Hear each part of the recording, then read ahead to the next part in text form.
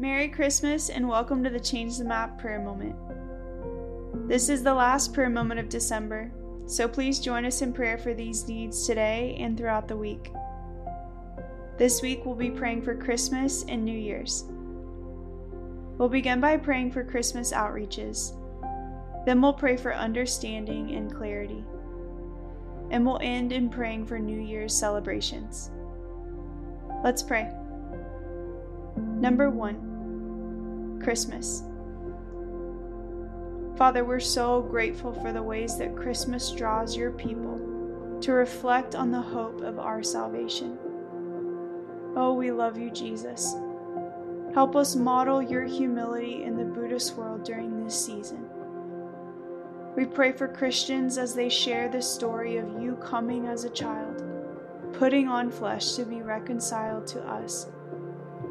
We ask, Father, that you bless every proclamation that is happening during this month. We pray for your grace to open doors through mealtimes, celebrations, and gift giving. We pray for believers to have ideas and a leading from your Spirit alone to reach their neighbors during this tender time. Number 2, understanding. God, we ask that you open the eyes of the blind and the ears of the deaf in Jesus' name during this month. We desire to proclaim Emmanuel, God with us, throughout the entire earth. We pray against the deception of Christmas as simply being a Western holiday, where commercialized images of Santa Claus and Christmas trees are lifted up.